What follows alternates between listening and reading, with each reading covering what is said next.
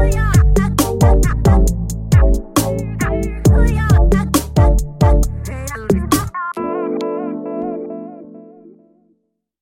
good morning, community. It is great to be with you on a rainy Sunday.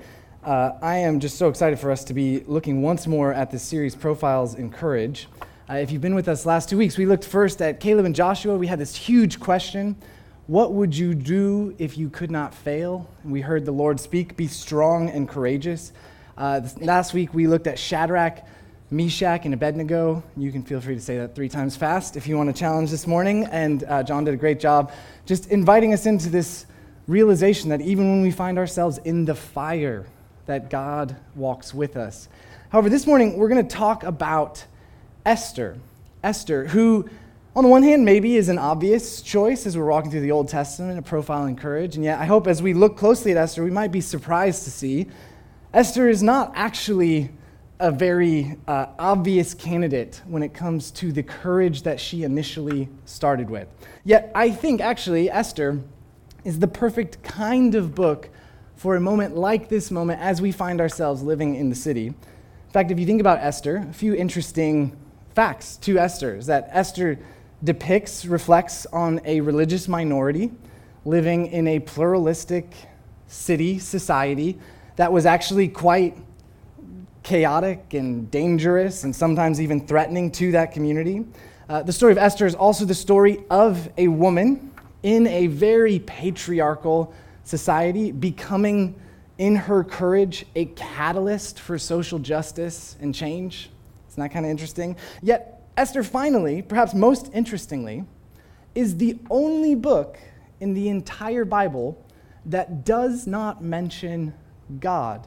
Did you know that? The obvious question to ask is why? Why would the Bible include a book that does not mention God? Well, as we look at Esther, what we're going to see is that it's very probable that at the time of Esther, the people of God, the Jewish people, were scattered across this Persian Empire, and they had to be asking themselves, where is God? Where is God working? Why does it feel like God has abandoned us? Why does it feel so hard to see where it is that God is working in our midst right now in this totally vulnerable, chaotic, and overwhelming moment we find ourselves in? And so this morning, as we talk about profiles in courage, I'm excited to ask with you, where is God in a culture that feels like God is either hidden or missing or absent? So if you have a Bible with you, or if you have your phone, I actually want to encourage you this morning. I know we don't do this every week, but go ahead and open up to the book of Esther. We're going to walk through a huge swath of the book. You can feel free to follow along with me. We're going to have a lot of the verses up here on screen, so no pressure if you don't have a Bible with you, but if you do, feel free to open up to Esther 1, where we're going to begin with a story you've perhaps heard before, maybe you're familiar with, maybe it's been a while. Esther 1 depicts a very interesting scene in which King Xerxes, in the 3rd year of his reign, chooses to give a banquet. Now, King Xerxes was a powerful man. In fact, King Xerxes really is up there with some of the most powerful, militaristic, imperial figures that have ever lived in human history. This man had a massive army. The Persians at the time were the most powerful nation, and what Xerxes said happened across the whole land. And so, like a typical imperialistic, militaristic dictator, Xerxes is interested in showing off the power and the wealth that he has. And so he decides to throw this party for all of his top officials. In Esther 1:10-11, we discover that Xerxes decides on the 7th day, when he's in high spirits from wine, to command his 7 eunuchs to bring before him Queen Vashti, wearing her royal crown, in order to display her beauty to the people and nobles. And the Bible notes, for she was lovely to look at. Right? So here's the scene. Xerxes, drunk, decides to do something that will actually come back to haunt him. I think any wise man would know in a non-drunken state that this is not a good idea. But Xerxes is so obsessed with his own power, he decides his queen should be paraded much like his wealth and possessions were being paraded in front of his top officials. So he orders Vashti to come before the people, and incredibly, boldly, Vashti refuses which immediately, if you read through the rest of chapter 1 in the book of Esther, creates a political crisis for Xerxes. Xerxes is now been defied by his queen, the top wife that he has, who should be bearing him royal children, and yet he's in this difficult political position because if he moves too strongly, then this could really mess up his reign. And so as he consults his officials, they come up with an ingenious idea. This is now going to be Esther 2:2. As Xerxes gets rid of Vashti, as he banishes her from his court, he doesn't kill her, but he deposes her of her crown, and he declares that now he is going to open up a pageant, if you will, to bring in the most beautiful young virgins to come before the king so that he can now select a new queen to be his. If you're not getting the point yet, I would begin, as we're looking at the book of Esther, with a pretty simple observation. Xerxes, and the Persian culture that Xerxes was in, was obsessed with appearances. Xerxes is obsessed with appearances. He's obsessed with the appearances of his wealth, being put on status through this parade. He's obsessed with the beauty of his former queen, who boldly refuses. Yet he's now obsessed with finding a suitable, beautiful replacement. In fact, we discover in Esther 2 that they're going to set up this pageant in which all of these young virgins are going to be gathered from around the land. They're going to go through 12 months of beauty treatments, and then one of them is going to be selected for Xerxes' pleasure to be his new queen. Now, when we look back at the obsession of Xerxes with appearances, I mean, you have to be hearing this and cringing inside. I think, particularly in this day and age, you go, wow, that is just absolutely extraordinarily insane, that Xerxes would just be that preoccupied with wealth, possessions, and appearances. I mean, it's gross, isn't it?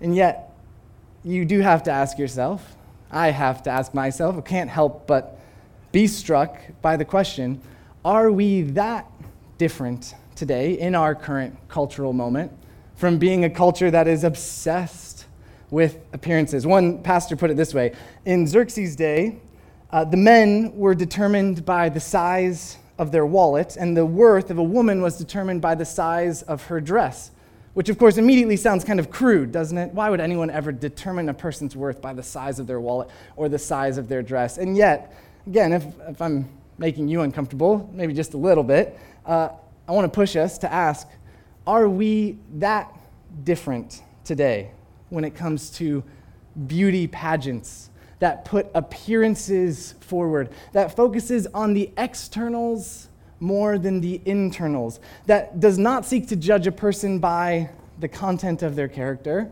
as Dr. Martin Luther King Jr. would say, but instead seeks to judge a person by the lifestyle they're living, by the wealth that they may have, by the impressiveness of their job, their status, their influence.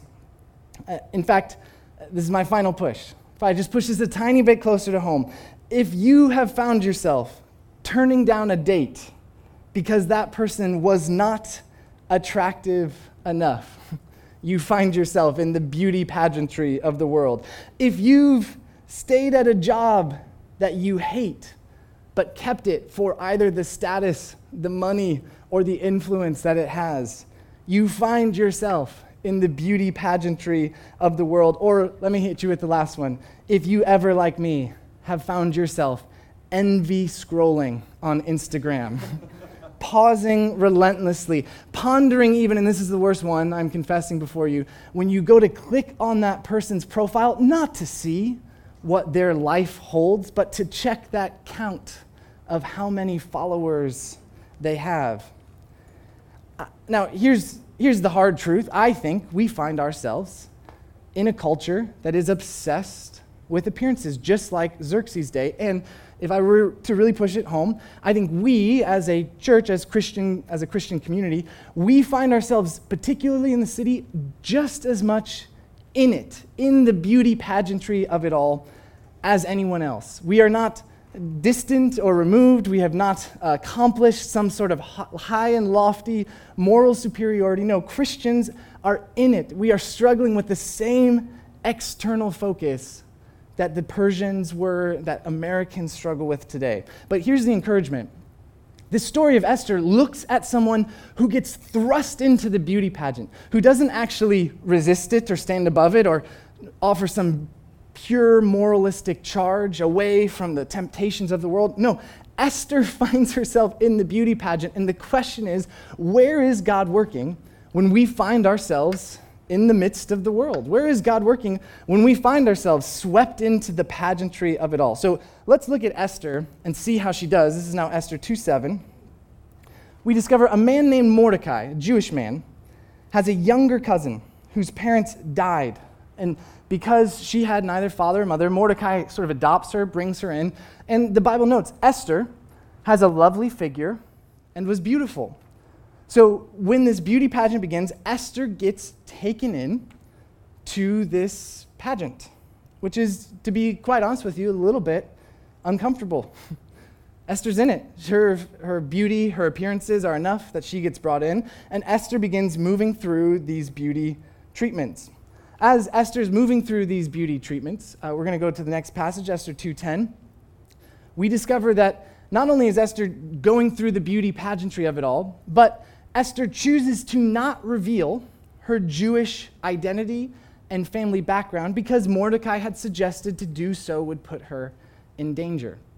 So not only is Esther now part of the beauty pageant, but Esther refuses to reveal that which is a primary or core conviction to her. She has not revealed anything about her Jewishness or her Jewish identity. And then finally, as if this isn't sort of disappointing or concerning enough about how Esther's responding to all of this, we discover as the pageant moves on in Esther 2 that Esther keeps getting becomes more and more prominent, keeps being pushed further and further to the front because she does exactly what the attendants to Xerxes say. So as Esther's moving through the treatment, she's very responsive to any direction that's given. She's found to be more and more lovely and appeasing. At some key moment, 10 months in, Esther is then brought before Xerxes, and Xerxes says, this is the one. He takes Esther into his harem, and then he makes Esther his queen. Now, I don't know about you, my wife was just recently commenting to me. She said, I always grew up, because there's only so many women that are the heroes of the Old Testament, I always was told, look to Esther. Esther's so great. Be like Esther. And yet, Jenna was saying, at some point as a teenage girl, I said, what? I want to be like Esther? Like, that doesn't sound like a very good trajectory. I don't know that I want to get swept in and be involved in this kind of political movement, become a puppet vessel. In fact, if you read the commentators on Esther up to this point of her story, it's interesting that the progressive feminist scholarship, especially on Esther, point out just how despicable this is. Esther has not stood up. She has not used her voice. She's hidden everything about herself. There's nothing here that reveals the moral courage that even Vashti had in refusing the king. And yet, if you go to the other end of the spectrum and read Jewish scholars, conservative Christian scholars, they too are saying, wow, Esther has really failed here.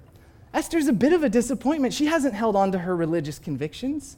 She hasn't led with her beliefs. She hasn't refused. In fact, she has found herself sleeping with and now married to a pagan man, which was against every one of the commandments that the Jewish people had. In every religious sense, Esther is a failure at this point of the story. And I don't know about you, but to me, there's just a slight amount of comfort in that. And I think the point of Esther is meant to be this invitation. Does God use broken and disappointing people for his purposes?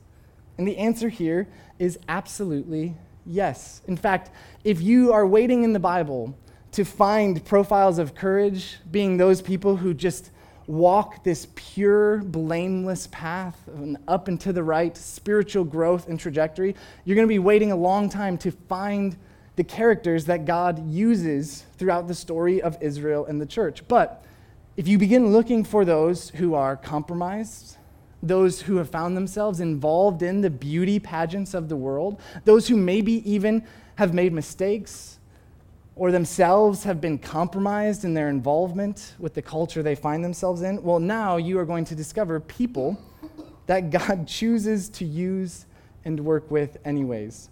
And so as you open up Esther, you begin to see that God's invitation here is not because Esther is perfect, But instead, the invitation for Esther is because God wants to use anyone exactly where they are at. So Esther finds herself now involved, fully compromised in the systems of the world, but this crisis is going to take place in her story. It's a crisis of faith. It's a bit of a crisis of compromise. It's a huge testing point. And as you walk through Esther, the logistics of the story are that Mordecai, her older cousin, has found himself in this sort of political standoff, duel with a man named Haman. Now, if Xerxes is obsessed with appearances, Haman, his top chief official, is also obsessed with appearances. And so Haman becomes really enraged that Mordecai refuses to bow down to him. And Mordecai refusing to bow down, Haman goes through these machinations of the court where he discovers who Mordecai's people are. Then he brews this plot where he's going to get Xerxes to make an announcement that's going to kill all of the Jewish people.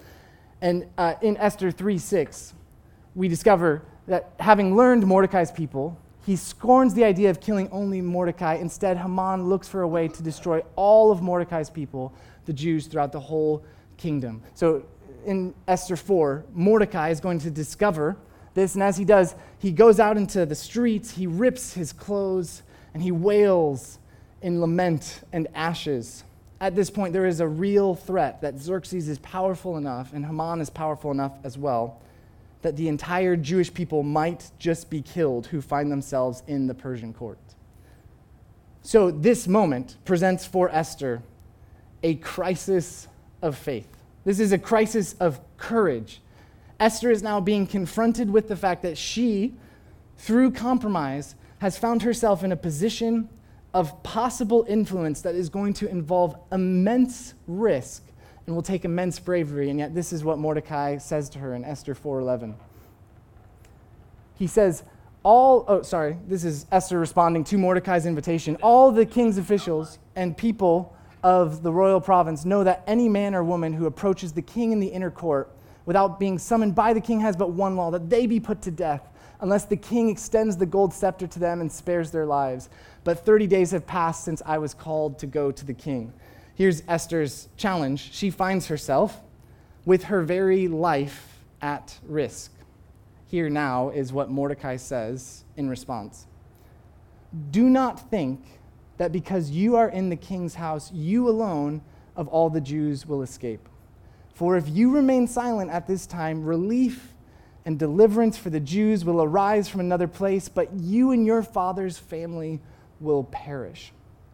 And who knows but that you have come to your royal position for such a time as this. Here's the two great disruptions that Esther is offering us when it comes to a profile in courage. The first is that God has been working through all of the seemingly small and mundane moments that have made up Esther's life to this point. God has been working. God has actually been at work through something as insignificant and bizarre as Xerxes getting drunk. For without Xerxes being drunk, Vashti would never have been deposed. If Vashti hadn't been deposed, then there would have been no opportunity for a new queen to come into Xerxes' royal court.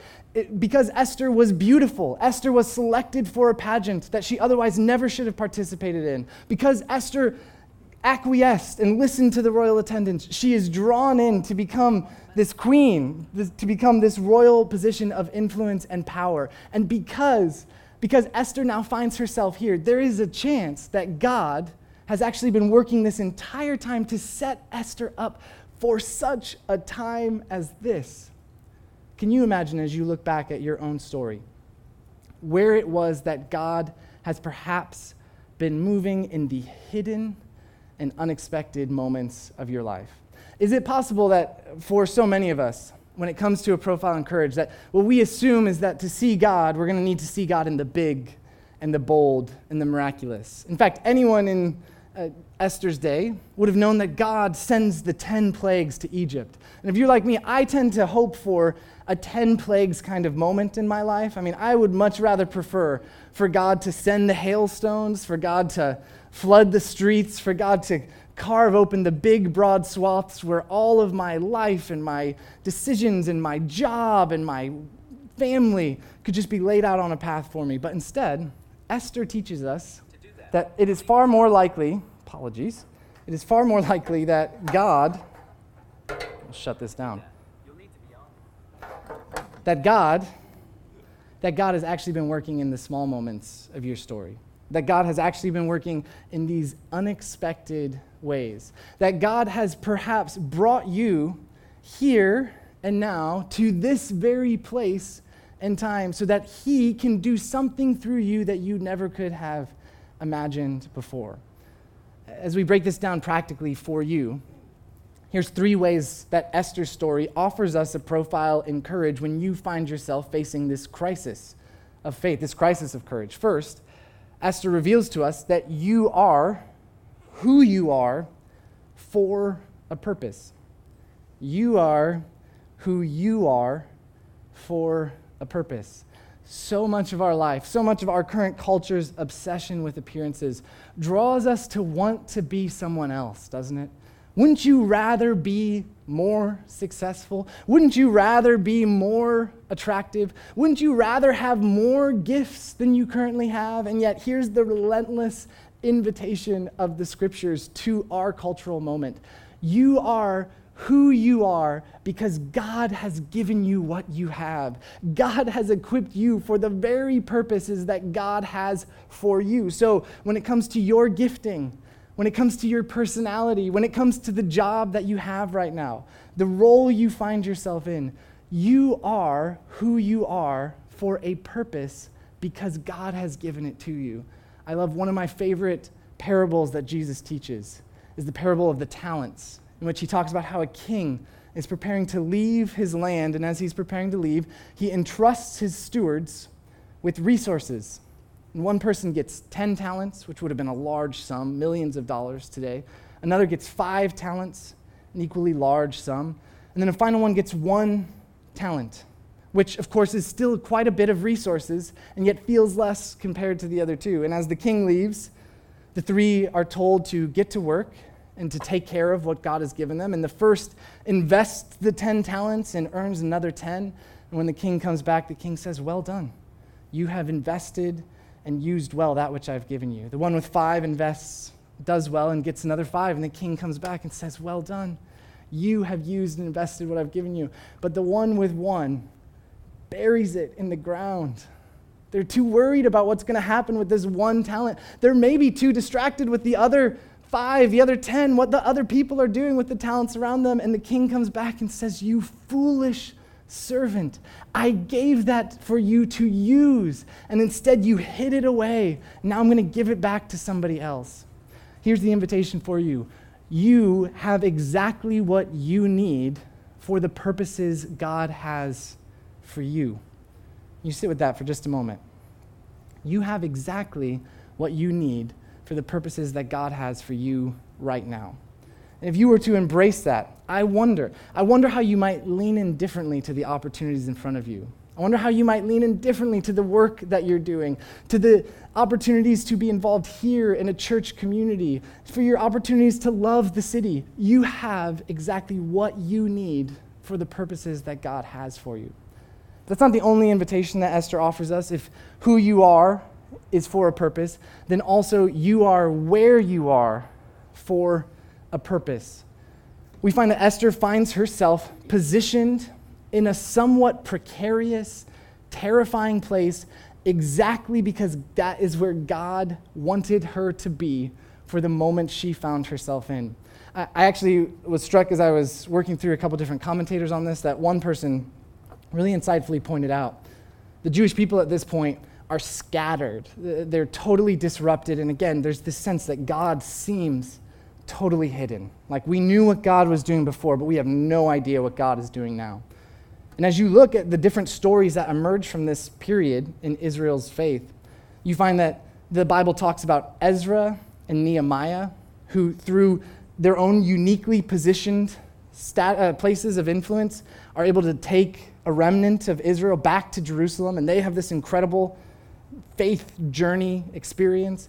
They're also in Babylon is Daniel, Shadrach, Meshach, and Abednego, and they are also in a precarious, vulnerable spot, and yet they too are positioned there precisely for the influence that they were supposed to have. And yet I think if a Jewish person was being honest, the worst spot to be would have been the Persian Empire. No one wants to live in Persia at this point. It is difficult, it is deadly, it is terrifying. And yet the story of Esther is here to tell us, even in the place you'd least want to be, God has put you there for precisely his purposes. Look back the last couple of years, I've had a number of friends who inevitably have the conversation. I'm sure you too are having the conversation. How long do I stay in the city? Right? How long do I stay here? It's hard to live in the city. It's hard to live in Lincoln Park. It's hard to live anywhere in one of these neighborhoods surrounding us. We know it's expensive. We know at times it can be lonely. We know the challenges are very real. And yet I wonder in this invitation, you are where you are for a purpose.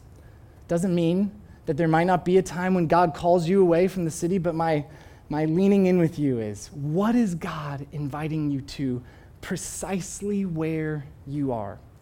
The job that you have right now, the influence you have right now, the relationships you have right now, the church you are a part of right now. What is it that God is inviting you to here for his purposes? Finally, if you are who you are for his purpose, you are where you are for a purpose, you are when you are for a purpose. I love in the passage, Esther 4:14, that Mordecai says, "Who knows but that you have come to your royal position for such a time as this?" This is the question right now, isn't it? What is the such a time as this that you are here for? There's this great scene, this great line, if you've ever read the books from The Lord of the Rings, where Frodo is carrying this ring of power. I mean, for those who are obsessed with appearances, the ring is everything. It seems to hold infinite possibilities and wonders and might, and yet Frodo has found that in carrying this great responsibility, it is heavy. It is a burden. His life is in danger, and so Frodo at one point laments to Gandalf, saying, "I wish the ring had never come to me. I wish none of this had happened." To which Gandalf replies, "So do all who live to see such times, but that is not for them to decide. All you have to decide is what to do with the time that is given to you." I think that's the exact invitation Esther is offering us. What is it that you have to do with this time that has been given to you? As we conclude the story of Esther, Esther is going to respond by saying, "Go, gather together all the Jews who are in Susa and fast for me. Do not eat or drink for 3 days, night or day. I and my attendants will fast as you do. When this is done, I will go to the king, even though it is against the law. And if I perish, I perish." Esther, just to be clear, is transformed from a woman of compromise, a woman who found herself against her own will, swept into the pageantry of the world, to now being a woman of courage who steps into the invitation God has for her in such a time as this.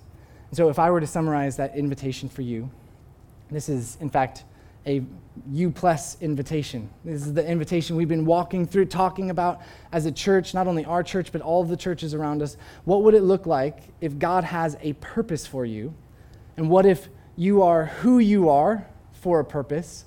What if you are where you are for a purpose, and you are when you are for a purpose, for such a time as this?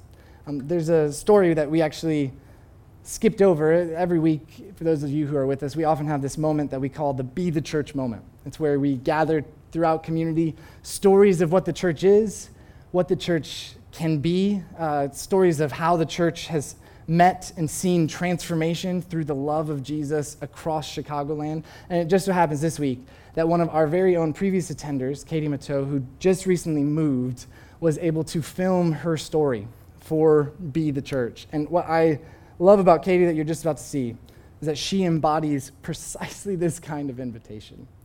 She found herself here in Chicago for only this very short season, And she was wrestling deeply with all of the pressures of the world around her, and yet God got a hold of her.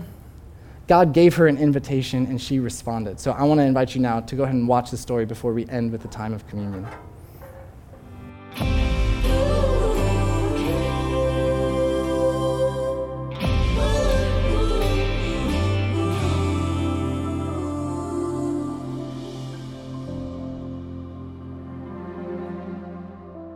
My name is Katie, and I've been attending community for 9 months.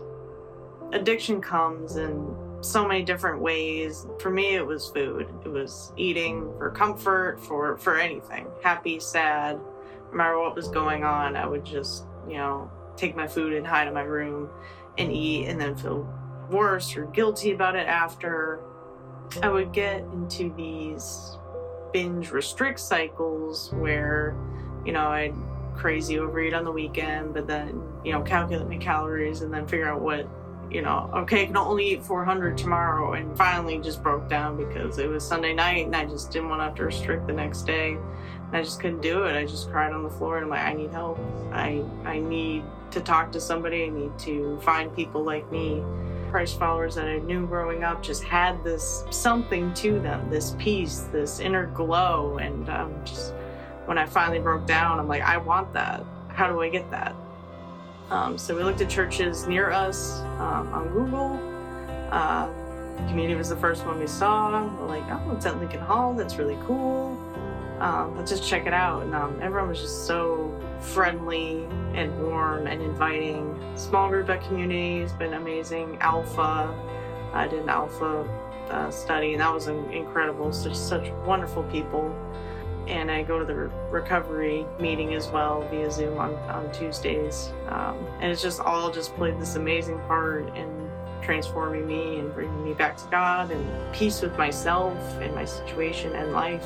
Turn the page and just like, all right, I'm a believer now. I have to rely on a power grid of myself. That's the only way I can live my life and be sane. Having faith, I don't know. I wake up every day and I'm happy, and I have peace with whatever's going on. I know God's got my back. I know Jesus is here with me, guiding me through life, and I've never felt that way before or really relied on it, and now I do every day. I know so many of you know Katie, the way she can just embody the transformation of Jesus. It's truly powerful, and yet here's my encouragement, here's my challenge to you as a church.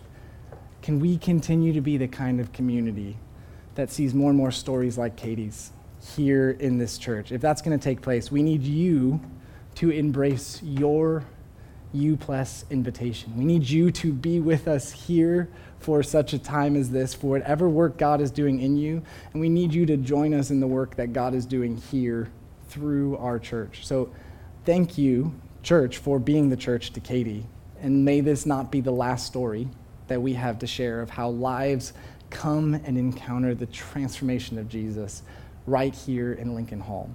Let's move now to a time of communion. Let me pray for us. Lord, thank you for Katie's story. Thank you for Esther's story, Lord. Thank you for courage that leans in and sees you moving even when your work is hidden. Thank you, Lord, for the invitation even now to come forward and be equipped and sustained for the work that you have for us. Lord, I pray now as we go to conclude with this time of worship, may your Spirit be speaking, may it be pressing in, may it be calling forth the courage needed to respond to this invitation. We lift this prayer up in Jesus' name.